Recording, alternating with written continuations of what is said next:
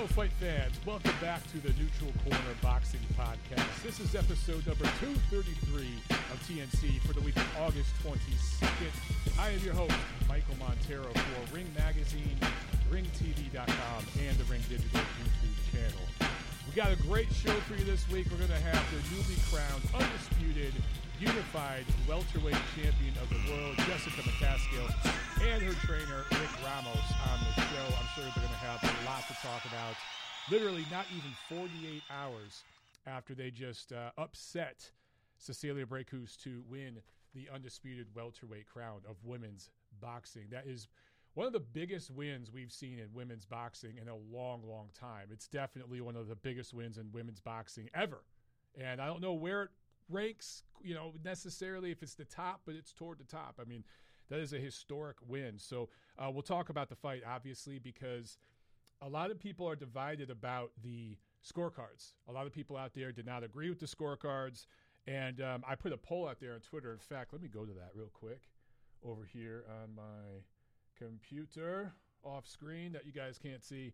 So I asked you guys on Twitter, and you guys know I like to do these polls just to get your thoughts, how you scored the fight between Jessica McCaskill and Cecilia Brækhus this Saturday night in Tulsa, Oklahoma at Fight Camp, the return of Matchroom Boxing USA. And so far, 39% of you gave it to McCaskill, 33% Brækhus, and 27% a draw. So what does that mean? That means that you guys are pretty much split down the middle. I mean, that's pretty damn close. So almost 300 of you have voted. Now, I've done these polls before. I've done a bunch of them for a bunch of different fights. So we've talked about shitty scorecards. We've talked about bad judges a lot on my show. It's something, that I'm kind of known for being the heated reporter, right? I got to tell you, this is the closest poll I've ever seen on a fight like this. So that really, really does show that this truly was a close, competitive fight that you can make an argument for either fighter or a draw. It really, really does depend on how you saw it. So I should mention real quick, we were going to have Michael Conlon on the show. Remember, last week I talked about that. We had Michael Conlon scheduled to come on today, but we rescheduled him. He's going to come on in early September. And I thought that it'd be good to have Jessica on and Rick on. I've known Rick for like 6 years. Actually, he reached out to my fiance and I, my soon-to-be wife, and I, I want to say it was 2014. It might have been 2013. We were going to Chicago just to get away, just to travel. And Tiffany had actually never been to Chicago. I love that town. I've been there a bunch of times. And he reached out to us and said, "Yo, come by the gym. Come hang out at the gym." And we did. We went there. We met him, checked out his awesome gym, Body Shop Boxing. It's kind of like by Chinatown. Those of you in Chicago know that area. It's kind of close to Chinatown there, south of downtown. And we got to know him, and we've kept in touch ever since. And so he's been working with Jessica for years. Jessica has a great story, a really, really great story. And I met Jessica in person for the first time last fall. I think it was October, for that Usyk Witherspoon card up there in Chicago at the Wintrust Arena. And of course, remember, that was the night, tragically, that Patrick Day suffered injuries that ultimately cost him his life. I mean, it was just one of those trips I'll never forget.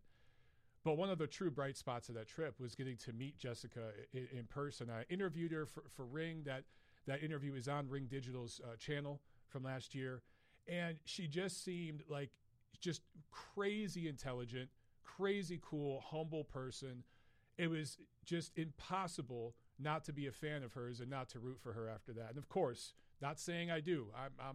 I'm impartial when I watch fights. I'm not rooting for any particular fighter. I just mean as a human being. And Cecilia Brækhus, anytime I've been around her, she is a super humble, awesome human being too. Both of these ladies, Jessica McCaskill and Cecilia Brækhus, just beautiful ladies, number one. Easy on the eyes. They're beautiful women. But they can fight their butts off in different ways, in very, very different ways, two very different styles, two very awesome stories, just two good, wonderful human beings. And it doesn't matter that they're females. You guys know my stance on women's boxing. If the girls can fight, I really don't give a damn.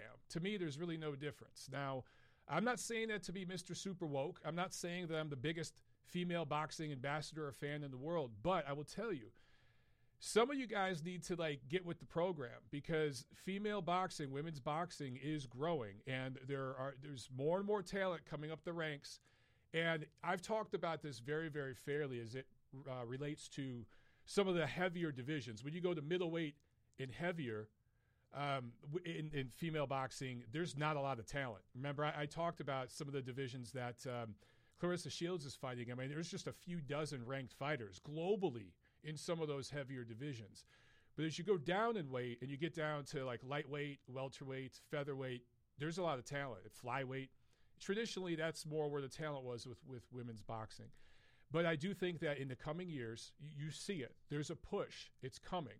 There are going to be more and more female fighters coming up the ranks, and that talent pool is going to widen. And it wouldn't surprise me over the next 5 to 10 years if you see some of these divisions where there are 100-plus ranked fighters in a division instead of 30 or 40. And you start to see good contenders, multiple contenders in the same division. So anyway, the reason why I'm talking about this fight, obviously we're going to have Jessica and Rick on here in a minute. But I've followed her career. I've followed Jessica, and I've watched. One of the things I love about Jessica, right? She's now 9-2. Came to boxing in her mid-20s. She's 35 years old. So she's only been boxing for around 10 years. And I think she started in the St. Louis area, fighting some amateurs, and then quickly moved to Chicago for a job after that. She worked a real job, a day job, and then did boxing on the side, like most fighters actually do. And by the way, most fight media. And has built herself up. I think she won it's the St. Louis Golden Gloves, Chicago Golden Gloves, and then went pro. Only 11 fights in, and the majority of her fights have been for title fights, which I think is awesome. And she's taken risks. She lost, I want to say, what was it? What fight was it? I want to say it was her second fight, her third pro fight. She lost by split decision. Keeps going, learning on the job, getting better. And I think it was her seventh fight maybe. Correct me if I'm wrong here, guys, but I want to say it was her seventh pro fight. She goes over to the UK to fight Katie Taylor when there's not necessarily a line of girls, eager to fight Katie Taylor. So I thought that was awesome. I thought her being willing to do that and take that risk, and Rick Ramos, her trainer, believing in her enough to take that risk, and her whole management, her whole team believing in her enough to do that. That was at 135, okay? She lost against Taylor, but it was competitive. She learned on the job that night. Then moves up to 140, unifies titles. I was there in Chicago to see one of those fights where I believe she unified titles at 140. And now this was at 147. And for those of you who watched the fight and you saw Breckhus and McCaskill fight, the size difference was evident right away. The experience difference, the size difference, that was evident right away. So I just give them props. I mean, 9-2, unified title holder now, undisputed champion of a division. I got to say, guys, don't kill me, because you're not going to like what I'm about to say. This looks like an MMA record. This looks like a record you see over in UFC, where you lose a couple coming up the ranks, but you learn on the job, and eventually you break through and win a title, and win several titles, actually. So props to her. Props to both of those guys. We'll talk to them in a second. So real quick, we got a super chat pledge from Deed3440. Thank you so much, sir. He says, I predict White will TKO Povetkin round 9.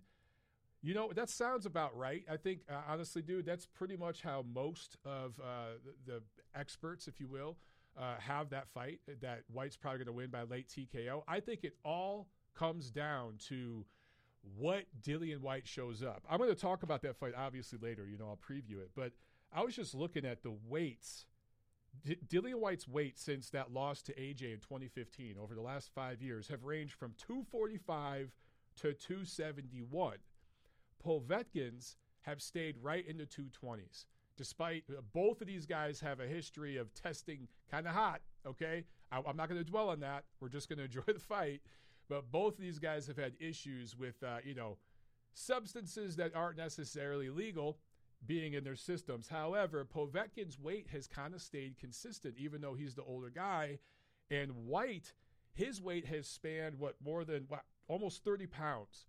So who's going to show up? The Dillian Whyte that's in the 240s, maybe 250s, or the 275 or 271-pound fat ass we saw in his last fight?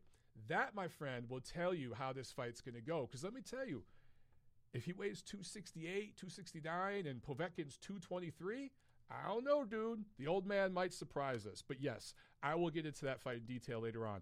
Let me go back to Tulsa, Oklahoma here, okay? I want to just preview this before Jessica and Rick call in. But, okay, so Breckhus. I should say this was a majority decision, not a unanimous decision. One judge, Karen Holderfield, had it even, 95-95. Gerald Ritter had it 97-94, which means he had a round even in there somewhere. And David Sutherland had it 97-93. I scored it 96-94 for McCaskill. There were a lot of people out there that didn't like the scorecards, and the immediate reaction I saw on Twitter, this was immediately after the fight and like a little bit Sunday morning, was, man, these are inexperienced judges. Why are they scoring a title fight? This is what you get when you have inexperienced judges. But over the last 24 hours, I've seen opinions change, and I've seen more people on boxing Twitter and even some of the podcasts out there saying that they had it for McCaskill, and they're good with the scorecards. So it is split. For those of you who are just getting on, I did a poll on Twitter. About 300 of you voted. Just under 40% of you said McCaskill won. About 34% of you almost said Breckhus won. The rest of you had it a draw. So it's pretty split. It's pretty split. And as I mentioned at the opening of the show, I'll repeat it again. I've done these polls for a bunch of different fights, okay? And usually it's like 80-20, 90-10. There's usually like this unanimous block of fans and media that see it one way for one fighter. That's not the case with this fight. And that's what I find most interesting about it, and what I want to talk to you guys about when you start calling in later on after we have our guests on. You know, how did you score it, and who do you reward these rounds to, particularly in women's boxing where you got 2-minute rounds? Do you give it to the aggressor, the woman who's pressing the action and making the fight, or do you award the round to the stylist? In this fight, obviously Breckhus was the experienced, slicker boxer. She was the stylist in there, and she technically, according to CompuBox, landed one more punch. But let me tell you something. McCaskill, yes, her style isn't as pretty, if you will, as aesthetically pleasing as Breckhus.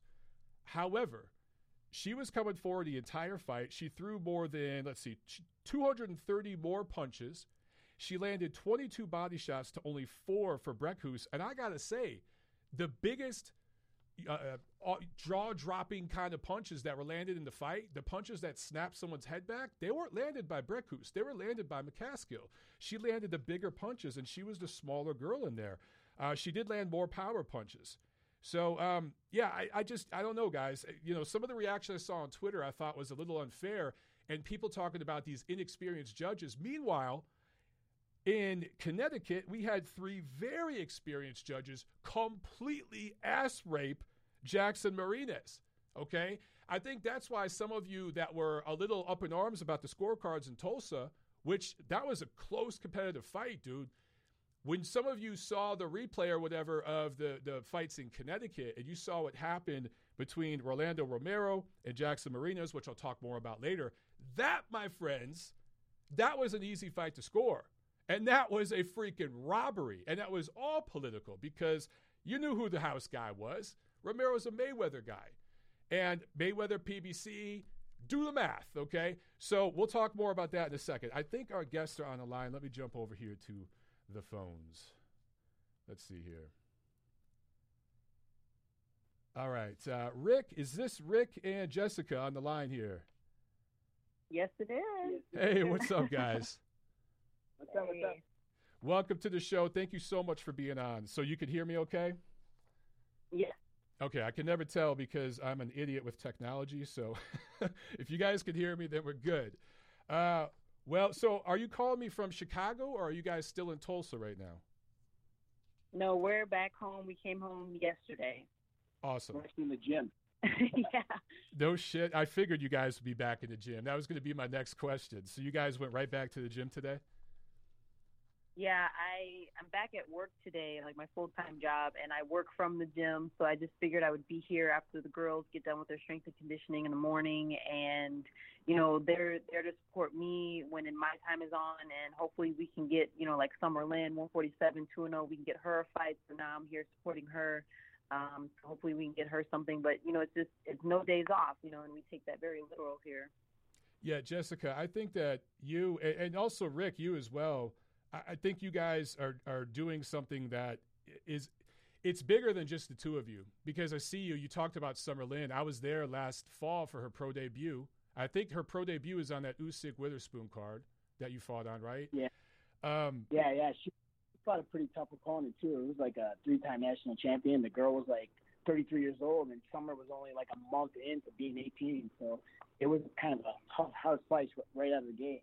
Well, that's what I love about you guys. You take risks, you take tough fights, and you learn on the job. And Rick, you're kind of becoming known as the female boxer trainer. And something tells me you got no problem with that. Like you're proud of that, because you seem to be bringing on more women into the gym. And Jessica, I think you're an amazing role model for these women. You live it, breathe it 24 hours a day, 7 days a week, 365 a year. And I think you guys are building something there in Chicago. I really, really do. There really wasn't a question, but anyway. We appreciate that. And, I just want to deal with the best fighters. I just want to deal with people who want to win, and if you want to win, hit me up. If you don't, just, stay where you're at. That says it all, man. I mean, I want to go back to Jessica. Was it your second pro fight that you lost by split decision? I can't remember which one. Was it the second or third? I think it was one of the two. I can't remember. Okay, yeah. I just know it was early on in your career. Yeah. You've always had to basically like work a full-time job, do boxing on the side. Having that loss earlier in your career, how have you stayed motivated, continued to believe in yourself, and continued to push forward? I mean, it's all about how you handle things mentally, and the way that Rick brought that to me was, hey, it's good to lose now and to kind of show the people what kind of a person you are, even in the midst of a loss. And we still had a lot of people that backed us and that were behind us and supporting us and still seeing us working. And, so you can only really go up from there. And that was what we did. Yeah, so you guys go over to the UK to fight Katie Taylor. Now, and you guys were calling her out. I remember the milk carton tweets and all those posts and stuff like that. What did you see in Katie Taylor that made you want to go after her when so many other people in your position, especially you, Rick, as the trainer, would say, no, we don't want none of that. Not yet. Let's wait. Well, I saw an opportunity. It wasn't really about Katie. It was really about an opportunity. I'm like, yo, if we can go there, make it rough on her, beat her up, throw her down after the bell, like punch her after the bell, like anything to make it rugged, like street fight. I said, yo, we could aggravate her. We can get points deducted. We can pull out a draw. Like, I just saw a draw because I know how tough Jessica is. I just saw an opportunity. And then, us losing that fight was the best thing for female boxing, because if we would have beat her so early in her career, Eddie would have pulled the plug on female boxing. Eddie was the one who put mega money into female boxing. You know what I mean? So yeah. Jessica deserves a lot of credit. When nobody wanted to take that fight, we jumped on it. It was more of an opportunity play to get in the big leagues than it was anything else, and it just happened to work out. We played it right, I think. No, I completely agree. You guys were competitive in that fight. You came up short, but you were more competitive than I think people expected, because so many people had never heard of you, Jessica. And you went over there and did so well, and you have that kind of rough style. You like to make it rough. I saw that you were doing it against Cecilia Saturday in Tulsa. Exactly. And I don't know, did you guys see this right away in that fight? In the first, second, third round, Cecilia was putting her arms up on the ropes, and Abel was grabbing them and pulling them off real quick, like, hey, don't do that shit. But then later on in the fight, he was kind of letting her do it because he realized how tired she was. Did you guys see that? To be honest with you, we saw signs early. Like, we saw, like, first of all, the humidity down there is thick. Dude, it's no thick. Joke. And if you're from fucking Norway, you know what I'm saying? So it's like, that's tough to deal with if you're not from, an area where the humidity's thick. So I'm like, man, this humidity could. Jessica's from St. Louis. I'm from Chicago. The humidity's thick here, so I figured, you know what, that could be like a sign that like it might not work. She's been in isolation for a while, and we were dealing with no crowd, and we were all on quarantine, so it wasn't like we were able to walk around and do media and stuff like that. So I figured that might play a role. And she's not getting treated any special than anybody else because, like I said, we were all in quarantine. Nobody was allowed to leave the rooms. There was no crowd. There was no media. Everything was online. So I felt like Jess and I were doing all the interviews.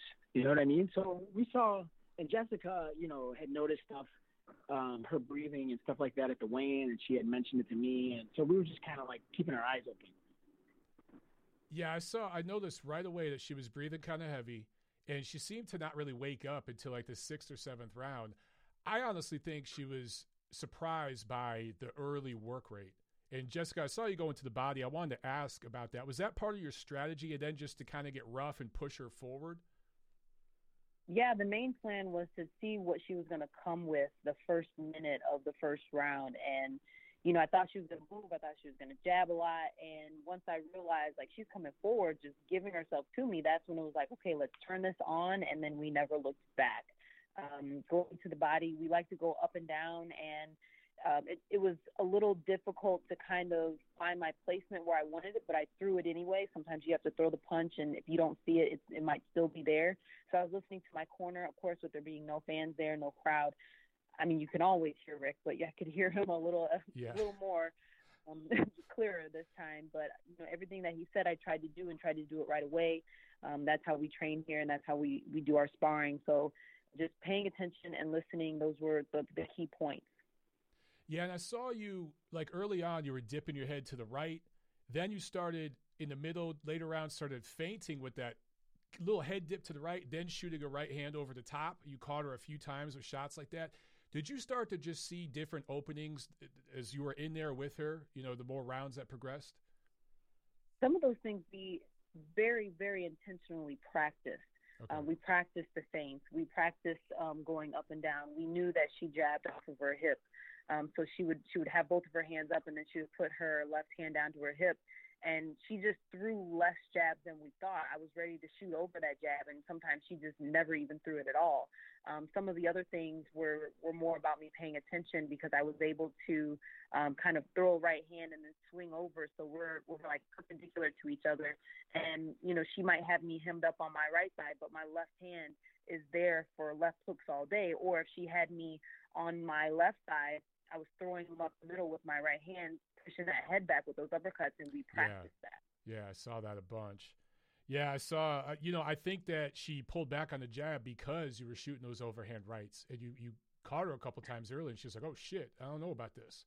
I just saw her thinking a lot early on, and I've never seen Cecilia think that much, particularly in the first half of a fight. She usually comes right out and kind of establishes her style. So right away, this just looked different, you know, and I think you guys had a great game plan. I didn't even think about the humidity, but as a guy who moved from L.A. to Atlanta 2 years ago, let me tell you, holy fuck, it's humid down here. So it does play a role. Okay, let's talk business. So do you guys, I don't know if you've heard anything yet. Obviously, it hasn't even been 48 hours. If Breckhus wants a rematch, would you guys go directly into that, or do you have a different plan going forward for your next couple fights? I think, you know, I'll put my manager hat on for a second. If I was Cecilia or Cecilia's people, I think the better play is to wait. Maybe take some step-aside money and wait for wait for this weekend. I assume Katie will win, and then Katie-Jessica fight. I think if I'm Cecilia, I take step-aside money and let Jessica and Katie fight. Now you ask why? I'm glad you asked. But I think it's better for Cecilia because if she takes a rematch and loses to Jessica again, that Katie Taylor fight is dramatically less appealing. But if she waits and if we beat Katie, then she can make more money on a rematch. That, you know, I just think it's better. It's a better play for her because then she gets herself. Let's say Katie wins, she fights Jessica. Let's say Jessica wins, then she could fight Jessica, and win or lose, she could fight Katie afterwards, right? But if Jessica beats her again, I don't think Katie or Eddie Hearn are interested in a fight if she got 2 losses in a row. I don't see that, but maybe you do, maybe somebody else does. But on a business side of things, I don't see that for Cecilia. I think she waits to see who wins the little tournament piece. You know what I mean? And then decide if she wants a rematch. I think that's a better play. That's okay, but you just put on your manager cap for that side. What do you guys want to do, Rick? If you had it your way, what do you want to do? I want to fight Katie. I want to fight Katie because I think it makes financial sense for us, for Katie, and for Cecilia. I think it makes think about it. If Katie wins by knockout, or let's just say Katie wins clean this time around, that we have the momentum with what we've been doing. Katie has a little bit momentum because she had just put Delphine to bed. And I just think that's the momentum fight. Everybody's been talking about a rematch between us and Katie. We popped some, air out of the balloon as far as Cecilia and Katie. I mean, the momentum is ours, and I think we should have a right to have our say. And I think that should be the fight that's next. I agree. I tend to agree. I think that obviously the juice is more with Katie right now. She's hot. She's popular in the UK. Cecilia was kind of, I don't want to say on the downslide, but she wasn't where she once was in terms of her popularity and everything else. Let me ask you guys this. The first fight between Taylor and Persoon, how did you score that? How did you see it? Okay, so this is the honest to God truth. I think we won 3 rounds, right? Hold on. Oh, wait. Oh, with the Persoon? Yeah. The fight between I don't blame you for going there, Rick. But no, the first fight between Taylor and Persoon, how did you see that fight? Did you think that it was a gift for Katie Taylor? Well, Jess and I were there for that fight, and I had a chance to rewatch it. So we saw it live, and then we saw it on TV. I would say Katie lost by like 2.5 rounds. That's how I had it. Wow. Okay, but you think she's going to win the rematch? Yeah, I think she's going to pull an Anthony Joshua. She's going to be more disciplined, just do what she's good at in box, and don't fight her. That's what that's how Anthony Joshua got in trouble. That's how Katie got in trouble. And usually with those Olympians, they go back to what they know and they just box. Okay, so assuming Taylor beats Persoon this weekend, what do you think is the plan here? So if you fight Katie Taylor, and I agree with you, that rematch would be really, really big. But here's the question. She's at, 135. I think this rematch with Persoon is 135. She's had one fight at 140. You guys have been at 140. Your last fight was at 147. So where the hell would that fight take place? Since we have all the belts and since Jessica's a bigger girl, I say 147, and they could pay $100,000 a pound if they want us to go lower. Jessica, how do you feel at 47? You've only had one fight at 47, but how do you feel at 47 versus 40? The fight was contracted for 145, but I feel comfortable at any weight. This isn't something that we do last minute or that we take lightly, and so our training, we start getting the weight correct way before the fight actually happens. So even at 135, I felt great, and I felt a lot more powerful than the other 135s. And same thing with 140. I tend to be the stronger girl out of the combination of the two. It doesn't matter what weight we're at. Okay. What could you do differently in the second fight with Taylor? I think with it being at a heavier weight, the power will just be overwhelming. That was many fights ago, many world titles ago, and I think there's so much more experience that you learn just from having a fight with somebody on that level. I'm prepared to move if she wants to move. I'm prepared to put the punch output the same level that I was with Cecilia and just be dramatically more active. I think I just have a wiser just boxing IQ now. And before, I was making do with what I had and didn't do bad. So I just think it's everything. The ante's up on everything. Would you want to go back over to the UK, or would you demand that fight be here? And do you think you could get it in Chicago? I don't care if it's in Chicago or not. I'd rather have it in the U.S. However, if you can get 100,000 people in Wembley, then I think, money will be right. The money will be there. And, to fight in front of 100,000 people is historic. So, either 100,000 people in the UK or it has to stay in the U.S. Okay. And, what about, we're talking about the business of boxing here. Oftentimes when you see a champion, a long-reigning champion of all the titles, and they lose, all the belts get broken up. I mean, we saw that when Klitschko was defeated by Fury. All the titles got busted up, right, in the heavyweight division a few years ago. If you guys have mandatory obligations, are you going to take care of those first, or is your preference to just go right into that rematch with Taylor if you could? I would want the Taylor rematch. I think I have to have my lawyers and Eddie look at the mandatories and everything, look over everything. But other than that, I mean, we'd want Katie rematch, and preferably the higher in weight, the better. Yeah, because you got like 50 freaking belts now. I mean, Jessica, how do you even hold all that shit up? Those belts are heavy, man. I've held those belts. They're pretty heavy.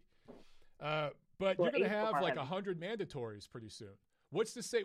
Why couldn't you? Let me just ask this. In theory, if you had a mandatory, why couldn't you do that in December, January, something like that in Chicago? Well, here's the thing. If Katie stops Delphine in 3, then we have to do the Katie Jessica rematch this year. See what I'm saying? But if it's a war and it's messy and Katie is like hurt or God forbid or injured, and then we have to wait 6-7 months. Then it becomes like, okay, well, let's see what we do. I have 2 other fighters at 147 pounds. Summer Lynn's young, and I have Alejandra Ayala. She's in Tijuana. So I have 2 fighters at 147 pounds. So if we were to vacate belts, I would, do my best to make sure that, my girls get title shots as well. So I have 3 fighters at 147. I know all the female fighters in every weight class. So I know what we can do and what we can't do. So it would be just more of a situation to where other people will get opportunities, and we're not against opportunities. The Katie rematch could be for 6 belts or 1 belt. You know what I mean? It doesn't really matter. I think that we want the Katie rematch. I'd like to offer them something other than just a rematch. If we can offer all the belts, that's obviously more money and better. It's more appealing to Katie, but we'll see how it plays out this weekend. She's got a tough fight in front of her, so we'll see. Yeah, I think that's the right approach. I mean, I think, look, everyone that's going to listen to this interview is going to be nodding their head, hell yeah, at that part, because people really don't give a shit about the belts. Jessica, I know fighters do. Fighters love belts, but it's really about who you fight. And if the sanctioning organizations take 2 or 3 of your belts away, but you end up fighting Katie Taylor again in front of a huge crowd, that's awesome. That's the right thing for the sport. Yeah. I agree. And I don't have no problem giving belts out and giving opportunities out. I mean, it's just a matter of who, when. It's timing is everything, right? So, right. It's especially now in the world of COVID, where we just don't know what the hell is going to happen. We don't know when we're going to have fans back at fights. We just don't know. One thing I wanted to ask you guys about, every time I talk to a female fighter, I ask this: what do you think about the 2-minute rounds, 10-round championship fights?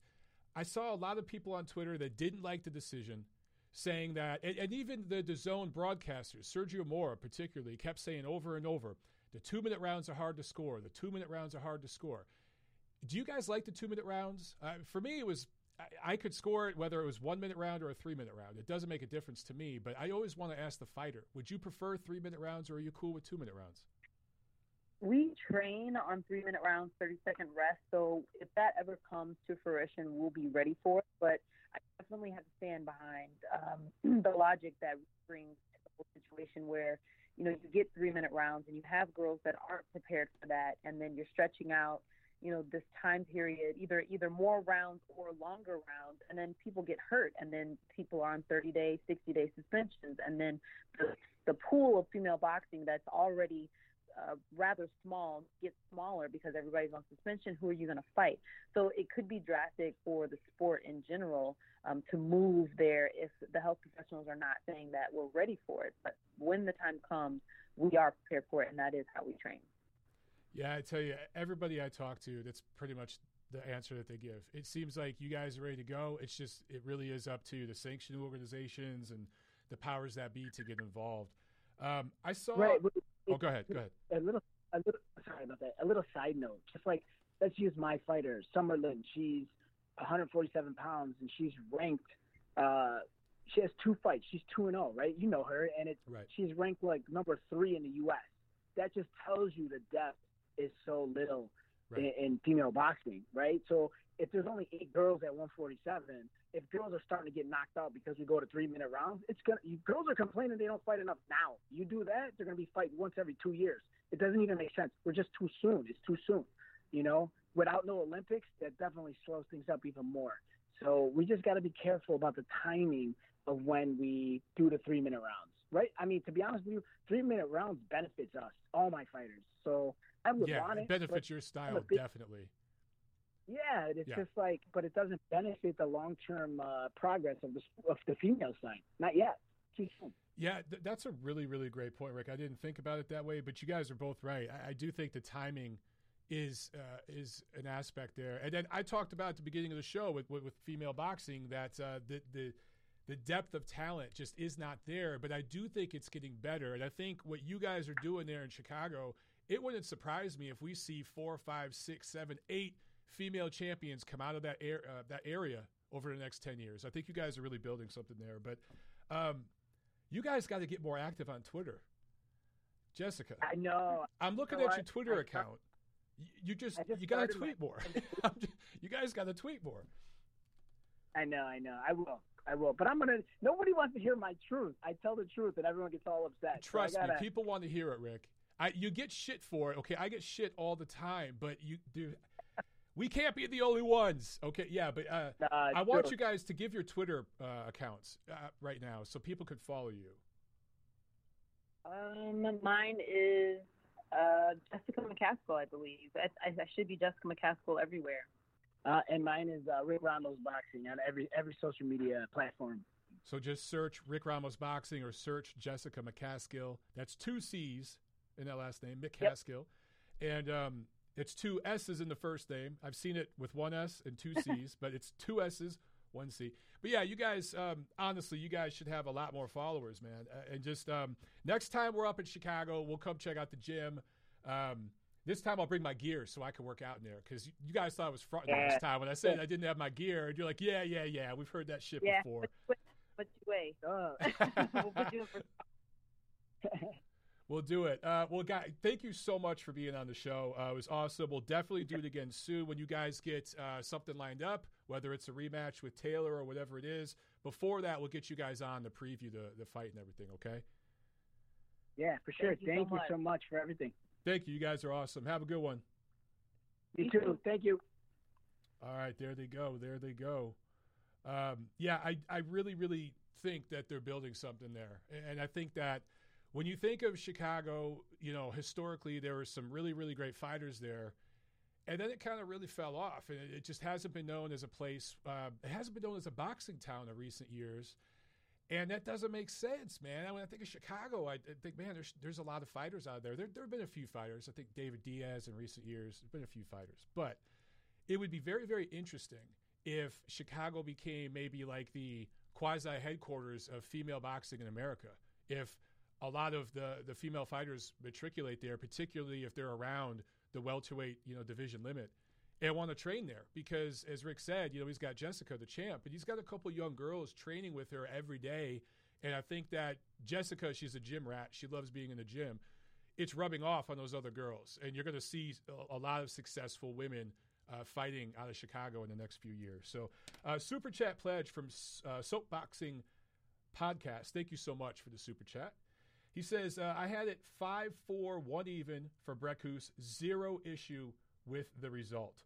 Yeah, I'm with you, man. Close fight. A lot of people had it very, very close. But I'm not at all mad about the result. The one thing I will say, 2 of the scores were a bit wide. I thought that, again, I scored at 96-94 for Jessica. A couple guys had it. They gave her 7 rounds. So that felt a little wide. But I went over the punch numbers, I think, right, guys?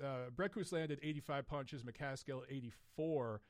But she threw 230 more. And one thing CompuBox doesn't credit fighters for enough is when you're almost doubling your opponent in terms of the output, it sometimes can limit their offense and push them back. And when you saw a shorter girl smaller girl pushing back a bigger, taller girl, the optics of that, I think, sways judges. So when you look at the CompuBox stats and you're like, well, Breckhus landed one more punch than McCaskill. These punch numbers, in terms of punches landed, are very, very close. In terms of overall punches landed, I think Breckhus, there was like 5 rounds where she landed more. There was maybe 3 where McCaskill landed more, and there was 2 that were even. So, like, if you're just looking at CompuBox, you're thinking, man, I don't know about these scorecards. I think Cecilia might have won this fight. Breckhus might have won this fight. But what you don't think about is the punches that don't land. And I know it's about scoring blows. I get it, guys. That's how you score fights. But those of you who have sparred before, or if you've seen a lot of amateur fights, you see this a lot. You know what I'm talking about. If you have one fighter that's really, really busy and being super aggressive and throwing a lot, that sometimes throws off the timing and rhythm and offense of the other fighter. And that's what we saw in this fight. We saw it took really until the 6th or 7th round for Breckhus to kind of wake up and get into a rhythm. It took her a long time to adjust to what McCaskill's doing. And I got to tell you, if they had a rematch, I actually think McCaskill would probably do better in the rematch. Now, maybe I'm wrong. Maybe we'll find out there was something going on with Breckhus, a health issue or something. I don't know. But based on what I saw, I actually think we'd see McCaskill do better in the rematch. I don't know. Anyway, super close fight. Could have went either way. Let's talk about the rest of that card real quick. Actually, you know what? Let's back up real quick and get to some news and notes. By the way, guys, if you want to get on the phones and talk about some of this stuff, you know the numbers, okay? But I want to talk real quick, just a couple news items. Lomachenko, Lopez, it's official.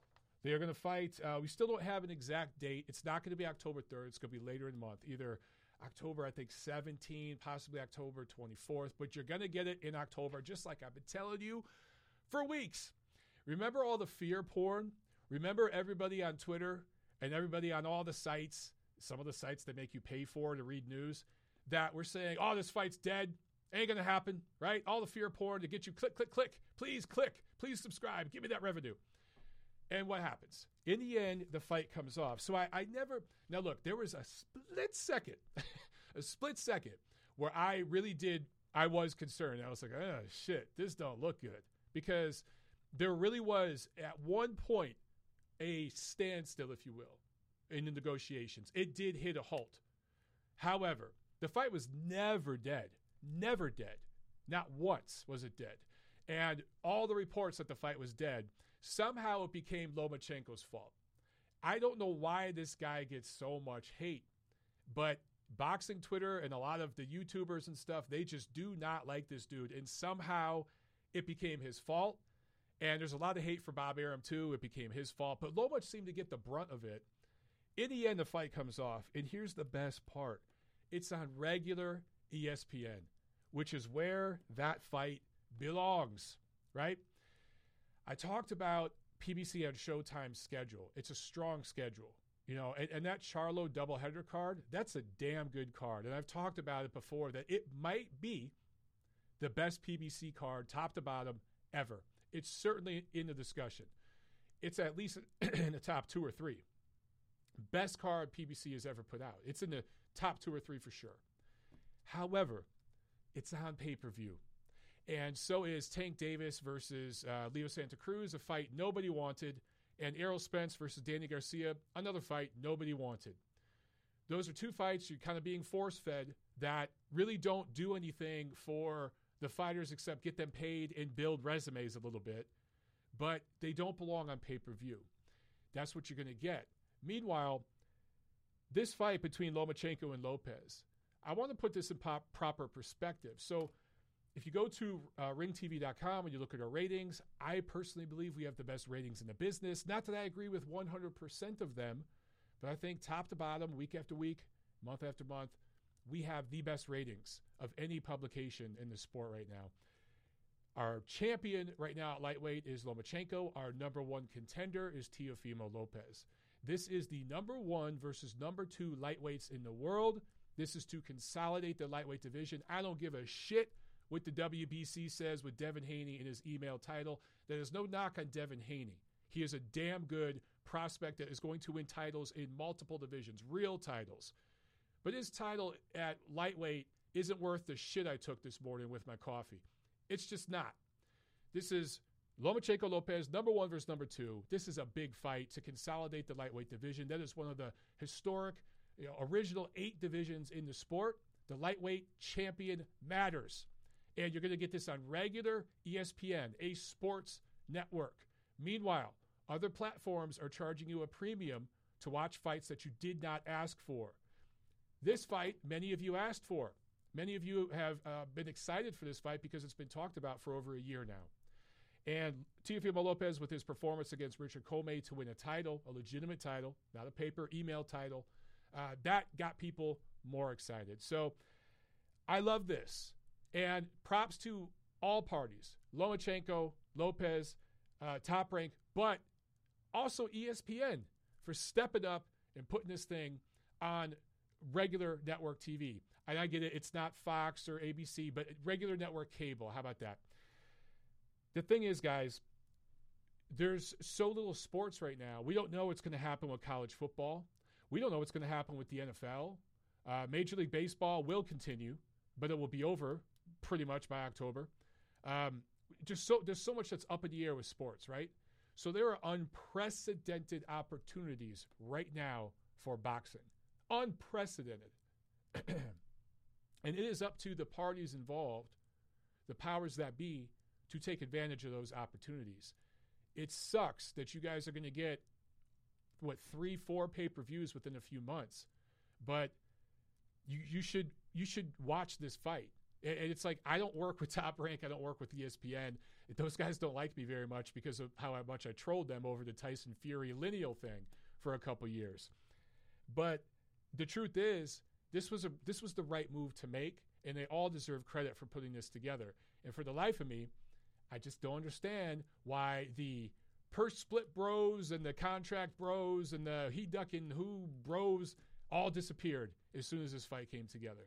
It's so funny the way that always works. Agendas always win out over logic. Okay, also, Ryan Garcia and Luke Campbell, that fight's going to happen as well. A deal has been reached in principle, whatever the hell that means. It means the deal isn't official yet, but it's damn close. They're at the goal line, if to use an American football reference. They just got to hand it to the running back and plow it into the end zone, and then you're going to get that fight. That's another fight I like a lot, and that's going to be on DAZN. Damn good fight. And then let's see. Oh, some ratings info for the ratings bros out there. James versus Delorme, that card on Showtime. I'm sorry, that was on Fox. On Fox, yes. James versus Delorme on Fox averaged just over 1 million viewers. Now, I thought this was interesting. Just over 1 million viewers average for this fight card. Fox is in like 120 million homes in America. So not even 1% of people with a TV watch this. The last PBC on Fox card was in March. That was Helenius versus Kavnachi. That averaged 1.7 million viewers. Now, this is just part of an overall trend we're seeing in boxing across all platforms. I've been talking about this for the last few weeks as other shows have come back. Other platforms have started programming again. Everyone, when Top Rank first came out, and again, I'm going to sound like I'm kissing Top Rank's ass on this show, and I promise you I'm not. But when that Bubble Series came out and the ratings were crap, people were saying it's because the fights are bad, and there were a lot of mismatches on that series. But they were also saying it's because nobody knows the names. These aren't household names. These aren't boxing stars. Once Lomachenko comes back, once Terrence Crawford comes back, the ratings will go up. Now, we'll find out. We'll find out later this year. But I don't know if that's the only thing going on, guys, because Helenius and Kavnachi, they're not household names. And when they fought, it averaged 1.7 million viewers. James and Delorme, yes, they're not household names. I get it. But James is American. He is American, right? Minneapolis. He's from Minneapolis. So you got an American fighting, a welterweight, loaded welterweight division, all sorts of implications for, future fights with welterweight stars. And that does almost, 50% less. It's about 40% less than what two guys from Europe did. And I get it, they're heavyweights, But Kovnacki, maybe it is SC. Yeah, you know what? T-Wall 1999 in the chat says Kovnacki does have a fan base plus heavyweights. That's a good point, bro. Heavyweights definitely bring ratings, but also Kovnacki brings the Polish-American fan base in. I get that. So maybe that's why there's a difference there. But I see a downward trend on all these cards right now. It's just across the board, and I just wonder if people are just not watching sports like everybody thought they were. Let's see. Brad DW54 in the chat says, all sports are down. Look at the NBA. Yeah, the NBA is in the tank. The NBA was getting like a few 100,000 viewers for their games featuring some of their biggest stars, like not even 1 million viewers for an NBA game. Can you imagine that? The NBA's ratings are worse than all sports right now. But I think that's because the NBA has gone so political. They are shoving politics down people's throats. Meanwhile, they're the biggest hypocrites in sports. They are profiteering, not profiting, but profiteering off of literal modern-day slave labor. Right now, in China, there are concentration camps. There's ethnic cleansing. There's literal, not metaphorical, but literal institutional racism going on right now in China. And the NBA, which is a diva league with the highest average paid athletes, is bitching at Americans saying, hey, you guys are the problem. Hey, you, Tom Kowalski, you oil changer in Milwaukee, Wisconsin, making $35,000 a year. You're the evil person that's responsible for all the problems in the world. Meanwhile, they're profiteering off of slave labor. And sorry if there is really a Tom Kowalski in Milwaukee. I just made that shit up. That wasn't directed at anybody named Tom Kowalski. I have to put that out there for legal reasons. But seriously, you guys get what I'm trying to say, okay? I'm saying it in a crazy way, but the NBA players and their entire league, not Dave Stern, who the hell is the commissioner now? I don't even know what the hell his name is. They are just reaming middle America every day, pounding this political stuff into their face. Meanwhile, they're profiteering off of slave labor. So I think that's why the NBA ratings are down. And I don't know if the NBA is going to recover from this. I really, really don't. I think that they're done being a top 4 league in the United States. Adam Silver, John Uden says in the chat. Yeah, look, man, their ratings have steadily gone down since the Jordan era, which makes sense. Boxing's ratings have steadily gone down since the Mike Tyson era. It makes sense. When you have like your biggest star leave, it leaves a massive gap there. I get it. But, man, you can dabble in politics. All the sports leagues gave a shout out and did their quick little thing and then got back to business real quick. The NBA is lecturing. That's the word I've been looking for. I couldn't think of it. They've been lecturing middle America about how they're the problem. Meanwhile, they're millionaires. And it's not just the deal that the NBA has with China. That's really saved the NBA from bankruptcy. The NBA would be done without the billions they're raking in from China right now because their ratings are shit. And they have been down in recent years anyway. But it's not just that, dude. It's Nike. The shoes that these guys wear, the products that they endorse, they're made in the third world by oppressed people. And they're lecturing you guys. So, look, I could rant about the NBA all day. And I grew up being such an NBA fan. I grew up in Detroit during the era of the Bad Boys, man. I knew every player's stat. I loved the NBA. And then it just got bad. It just got really, really bad. Okay, back to boxing. Anyway, I just wanted to talk about those ratings because I just find it interesting that they're down across the board. I'm starting to get concerned about this shit, guys. I hope these ratings come back up soon. I hope when we get the stars fighting, we talked about Lomachenko Lopez, that's got to do a big rating, man. That's an important fight, and I hope it does a big rating. I hope all these fights. I hope that the PBC fights, some of the good ones that they have on Showtime, I hope those do strong ratings, man. That's important, guys. It's really important. Speaking of PBC on Showtime, there was a card at the Mohegan Sun Casino in Connecticut on Saturday. David Benavidez did not train during COVID, what is it? I keep forgetting the damn word. We know it's a pandemic, but what is the word? We know there was a lockdown. Quarantine. He did not train during quarantine. Obviously, he came into this fight 3+ pounds overweight. Loses his WBC title again. Don't worry, the WBC will hook you up at 175, David. They are all in the David Benavidez business. But he scores a 10-round retirement win over Romer, Alexis Angulo. Needs to move to 175 ASAP. In the opener, Otto Wallin scores a TKO 5 win over Travis Kaufman. I was excited for this fight. I thought it'd be kind of fun. There'd be a lot of flab and flailing, but I thought it'd be fun. But in the end, Kaufman came into this fight injured. He says he injured it during the fight. No, he didn't. He injured it during camp. He came into this fight hurt. He's going to retire. Good for him. He's carved out a decent career for himself. For Wallin, he moves on to bigger things. I think, he's a legitimate top 15, top 20 fringe contender level heavyweight. He's kind of right there around a Carlos Takam, that kind of guy. By the way, Carlos Takam and Otto Wallin, that'd be a fun fight.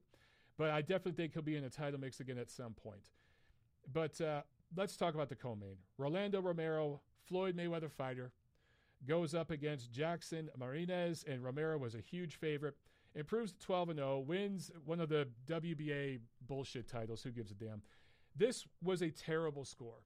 Just an absolute... This was a robbery. We talk about robberies a lot, right? People use that word all the time, especially on boxing Twitter and everything. And it's most of the time these days, it's overused. A close fight that could have went either way, that's not a robbery, okay? This was a robbery. This was not a close fight. This could not have went either way. Romero lost this damn fight. So Glenn Feldman scored at 116-112. Gee, Floyd Mayweather and Glenn Feldman. Where have I heard those two names together before? I feel like these two guys have broke bread together about a dozen or so times. Frank Lombardi had it 118-110. And Don Trella, we've heard that name a lot, 115-113. These are experienced judges, okay? These guys have been around. They know what's up. Why were these Vegas judges, I think one of these guys, or no, actually no. These guys judge fights in Vegas all the time. I mean, they're there in Connecticut scoring this fight. They're experienced, and they robbed this kid. Just disgusting. Just absolutely disgusting. And very few in the media are talking about this very honestly. They're saying, oh, well, another bad scorecard, LOL, and they're just tweeting stuff like that. I got to wonder if Floyd Mayweather wasn't involved here and it was a different promoter or a different fighter attached to a different promoter, if they'd be stepping in a little further and criticizing the scorecard more. But a lot of people are afraid to criticize Floyd and really, really criticize him hard. Floyd didn't score the fight, but it was his fighter that benefited from a robbery with judges that he worked with for years and paid hundreds of thousands of dollars to in his fights, in his mega fights. These guys have ate very well off of Mr. Mayweather, and they're paying him back big time because there is no way in hell Rolando Romero won that damn fight. Will there be a rematch? I don't know. I do think if there is a rematch, it will probably have to be forced by the WBA. They give out 5 billion titles. The least they could do for boxing fans is demand a rematch here. But I tell you what, I actually think Romero will learn a little bit from this and look better in the rematch. I got to say, though, I'm not impressed with him. He just fundamentally is all over the place. All over the place fundamentally. I think he thinks, he tries to do too much. He needs to calm the hell down and get back to basics. Jab, jab, jab, jab, push, jab, jab, shift, jab, jab, spin, jab, jab, right, feint, jab, right. Just basic shit. He's trying to do way too much, way too much. Back to Tulsa, Oklahoma, I should mention a couple other prospects. Israel Madrimov improved to 6-0 with the UD12 win over Eric Walker, who I told you guys, durable fighter last week. I told you, durable fighter, never been stopped. But I also told you Madrimov was going to stop him. Boy, was I wrong. This went the distance. Madrimov didn't look great, but it is funny how people are pounding on this guy on Twitter and saying he's a joke, right? Overrated, blah, blah, blah. Guys, it's one fight. It's his 6th pro fight. And he had to go the distance at some point. This is the type of fight that I think will make him better. He's just a prospect. Still a blue chipper in my book. Remember when Teofimo Lopez struggled and went the distance with Masayoshi Nakatani. Remember that? And a lot of you guys then, when Lopez struggled with Nakatani, you said, oh, I don't know, man. He needs to stay away from Loma. I don't think he's that good. I think he's overrated. He's a knockout waiting to happen. And then the very next fight, he goes out there against Richard Commey, blast him out, and you guys are all like, oh, shit, he's going to beat Loma. He's going to knock Loma out. There's a bunch of you guys saying that right now, right? Guys, stop judging a fighter based on their last fight. Judge them on the totality of their work and understand these are human beings that have off nights, and sometimes you're just in there trying to work on some shit. What I saw with Madrimov is he was thinking too much. He was trying to work. I don't know what he was trying to work on, but it's clear to me that him and his trainer, Joel Diaz, were trying to work on some things and trying to use this as an opportunity to flush some stuff out and work on a few, I don't know what it was, technical stuff. And if the knockout comes late, cool. But he looked confused at times. So go ahead and work on some things, dude, but stick to what you do. Stick to what you do, because what you do is going to win titles. Also, Shakram Giasov, 140 prospect wins, looked pretty good. And Nikita Abibi, 160 prospect won. He looked really good. I got to say, a few of you guys have asked about him in the chat. And I've said, I don't know if I see much there. He looked better in this fight. I don't want to judge too much based on just one fight, but he did look improved. So I do think Abibi is somebody I'm starting to take an eye on, starting to take a look at now, because he has shown some improvement. Let's see.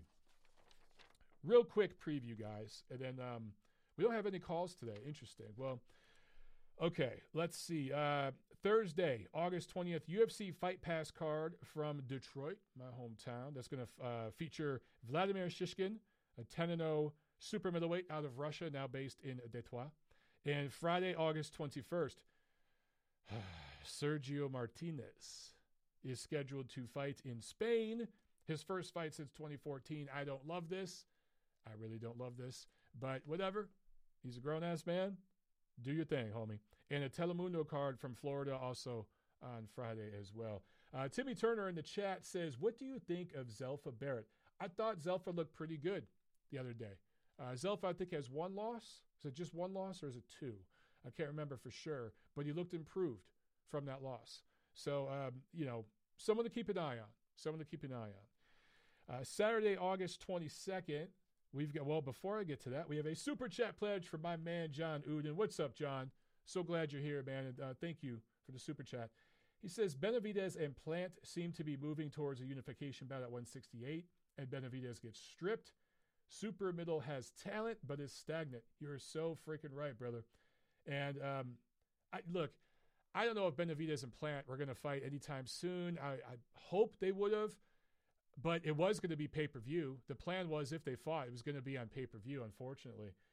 That's the kind of fight that should be, if they did fight, on Fox. Like, you should put that on Fox and promote those two guys. That could have did a rating for real. But yeah, Benavidez, man, you know what? Unfortunately, I think he's going to try to stay at 168. Would not surprise me if he tries to stay at 168 and the WBA throws him one of their 8,000 titles that they have in every division. Somehow they work him into one of those or something. I would much rather see him move up to 75, plant his flag there, and let's see Caleb Plant fight one of the other guys at 168. Let's see, him build his legacy there while Benavidez builds his legacy at 75. And then a couple years from now, let's see Plant move up.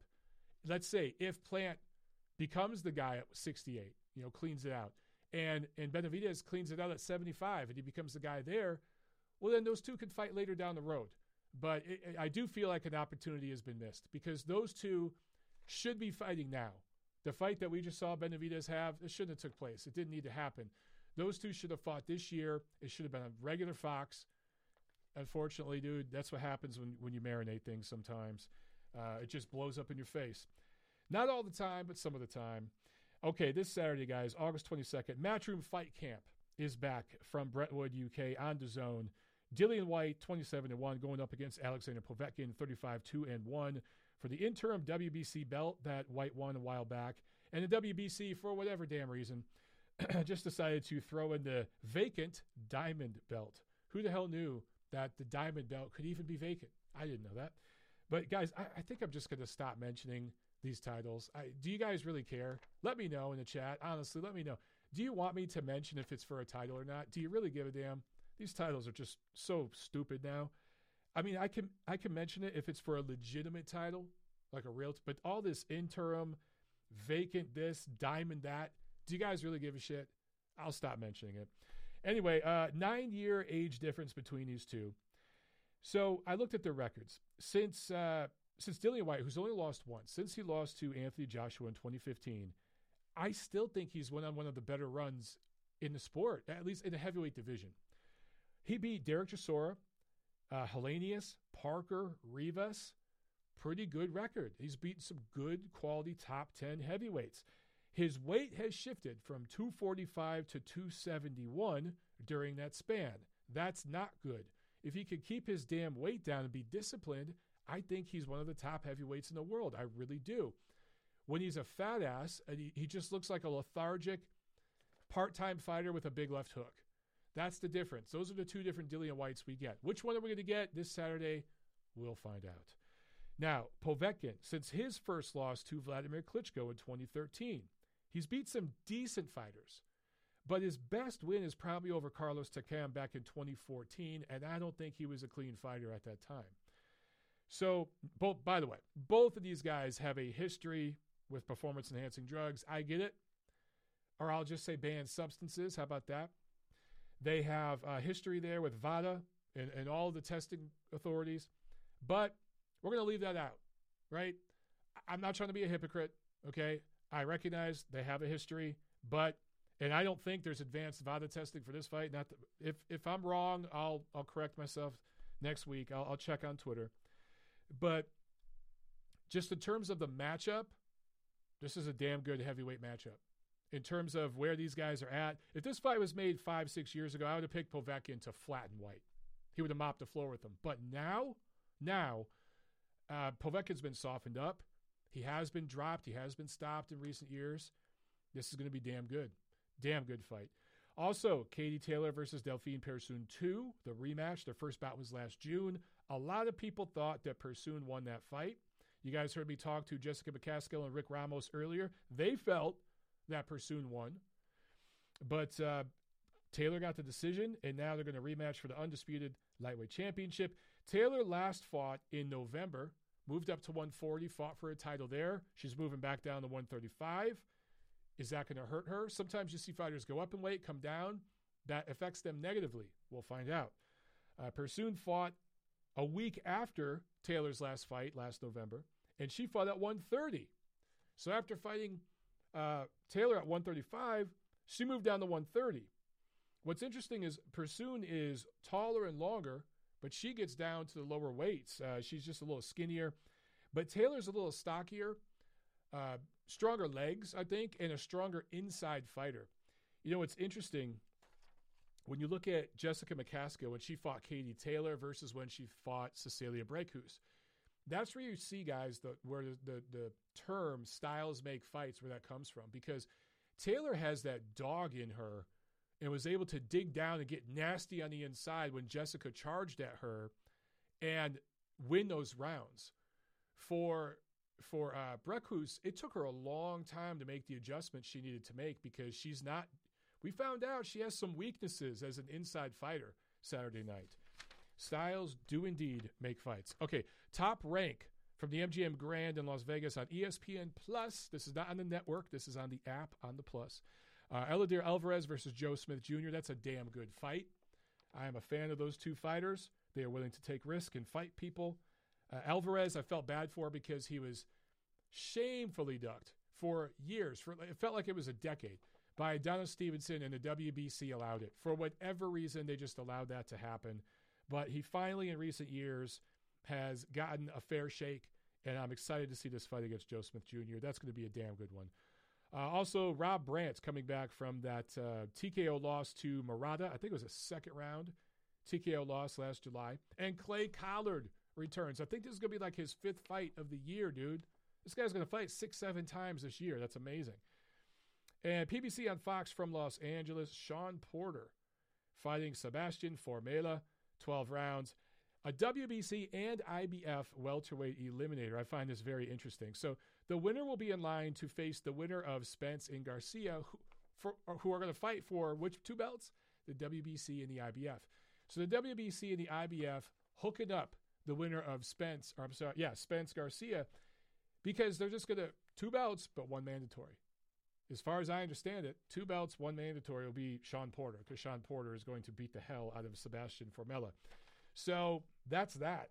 That's what you got this weekend. I like the 2 fights there on that Matchroom card in Brentwood, and I like the main event of that Top Rank card on ESPN. I think you guys got 2 very good ones there. The rest of the fights are okay, but those 3 fights right there, good stuff, man. Good weekend of boxing.